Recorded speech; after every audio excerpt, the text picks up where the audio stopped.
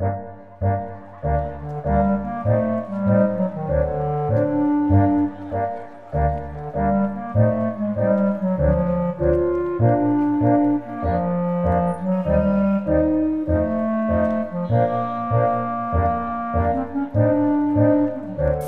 de memória.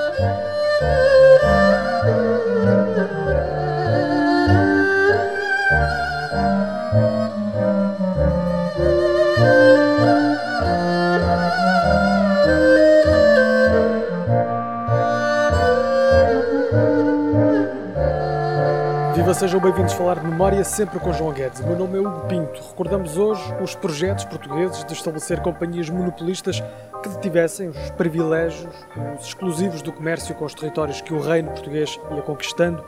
Empresas que foram sendo criadas sucessivamente entre o início do século XVI e o final do século XIX, mas sempre sem grande sucesso, João, ao contrário, por exemplo, das companhias das Índias Orientais, britânica ou holandesa.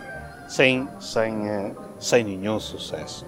Todas elas nasceram, pouco cresceram e dissolveram-se num ápice. Em catadupa, não é? Foram muitas. Sim, foram muitas. E até existiu uma companhia majestática de Macau, portanto, que alegadamente seria monopolista do comércio de Macau. Ora bom, o comércio de Macau era de facto um comércio portentoso. É preciso ver que quando termina a fase de ouro da chegada dos portugueses do século XVI, naquela... Com o Japão. Mais com o Japão. 1640, mais coisa, menos coisa. Até aí.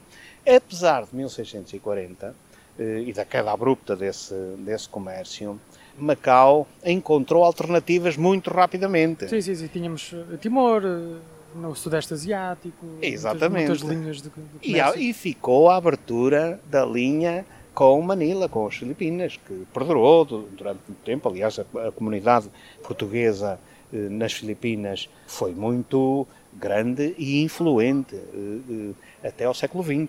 Portanto, esse comércio era mais que suficiente para justificar uma companhia desse tipo. Só que, enfim, eu diria que o individualismo português não aceitava submeter-se a uma empresa, primeiro com uma dimensão muito grande, depois com uma necessidade de obediência e disciplina que só os jesuítas tinham tido antes. Não se coadunava com o espírito aventureiro dos portugueses, que os trouxe até aqui, por exemplo, onde estamos, a Macau. Exatamente, porque, claro, os jesuítas tinham a empresa comercial que tinham, porque eles juravam obediência, era um voto que faziam.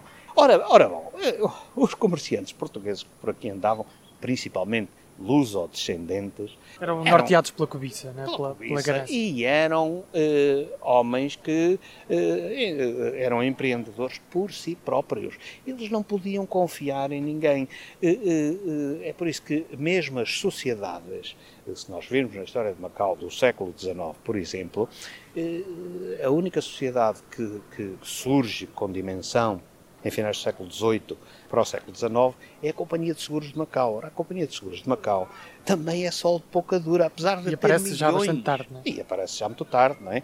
Portanto, numa altura em que mesmo o nível de alfabetismo dos comerciantes era muito superior, já as coisas não eram aquela, podemos dizer, selvageria e anarquia do século XVI, não é? Mas também é bom da justiça se diga que estas pessoas, estes comerciantes, tiveram o engenho e a arte de criar o Senado, que se manteve ao longo dos tempos e que foi uma estrutura de grande organização e bastante consistente. Exatamente, e foi isso que salvou Macau.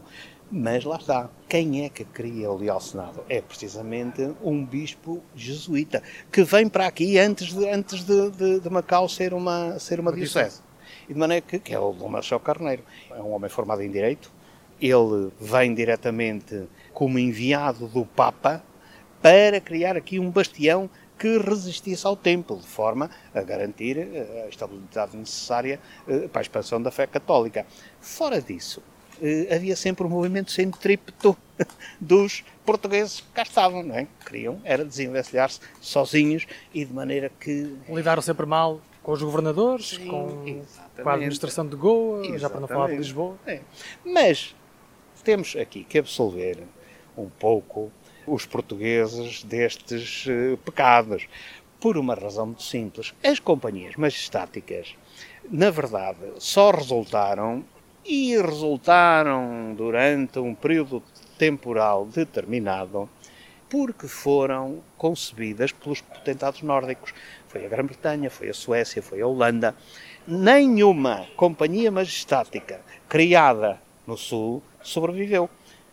Os italianos, que eram uma potência, estavam divididos em variedíssimas repúblicas, não é? Mas de qualquer maneira eram uma potência comercial brutalíssima, muito mais forte. Dominavam as rotas da seda também. Exatamente, tudo. E o Mediterrâneo era deles.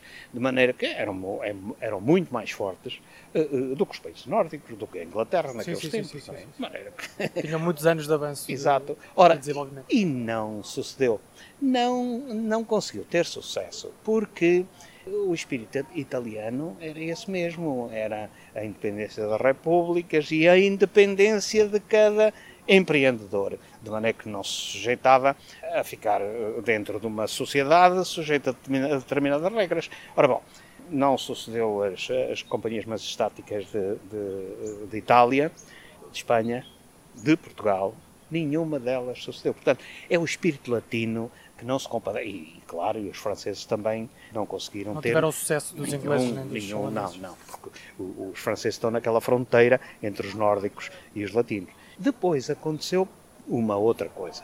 A globalização do comércio foi de tal maneira rápida que também as companhias majestáticas ficaram fora de cena muito rapidamente, porque depois cada um, e notou-se aqui, a Companhia Britânica das Índias Orientais, que tinha a sede ali onde está hoje o Instituto Salesiano, tinha depois uma subsede, pode dizer-se, que era na Casa Garden, onde estavam os sobrecargas que faziam o comércio do ópio. Ora bom, ali no Instituto Salesiano, que era a Casa das 16 Colunas, a Companhia Britânica das Índias Orientais negociava apenas em chá e não podia negociar em mais nada. Ora, os sobrecargas da Casa Garden eram contrabandistas e faziam comércio com quem lhes eram agentes da companhia, mas traficavam ópio em nome individual. Exatamente. Mas podiam carregar essa mercadoria nos barcos das companhias, mas em nome individual. Exatamente.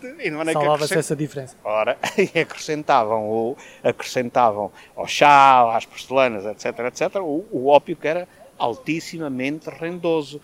Isso acabou com a Companhia Britânica das Índias Orientais e acabaria com a Companhia Sueca, que também pouco tempo depois viu que a organização social da companhia era demasiado rígida e por isso acabou por se dissolver, nem sequer foi à falência, foi naturalmente os grandes... Tinha acabado aquele tempo. E por outro lado há também uma outra coisa que é preciso dizer. Em Portugal, as sucessivas companhias das Índias Orientais, os acionistas eram esmagadoramente institucionais, ou seja, era a Croa e as câmaras municipais. E quem diz câmaras municipais diz duas câmaras municipais, que era a Câmara Municipal de Lisboa e a Câmara Municipal do Porto. A aderência de comerciantes privados a qualquer uma das companhias que se foram... Não atraía muitos... Nada, foi quase nula. E de maneira que, enfim, nesse aspecto foi o mais completo fracasso. E assim traçámos uma panorâmica sobre a política mercantilista portuguesa que foi muitas vezes, ao longo da história, alvo de crítica.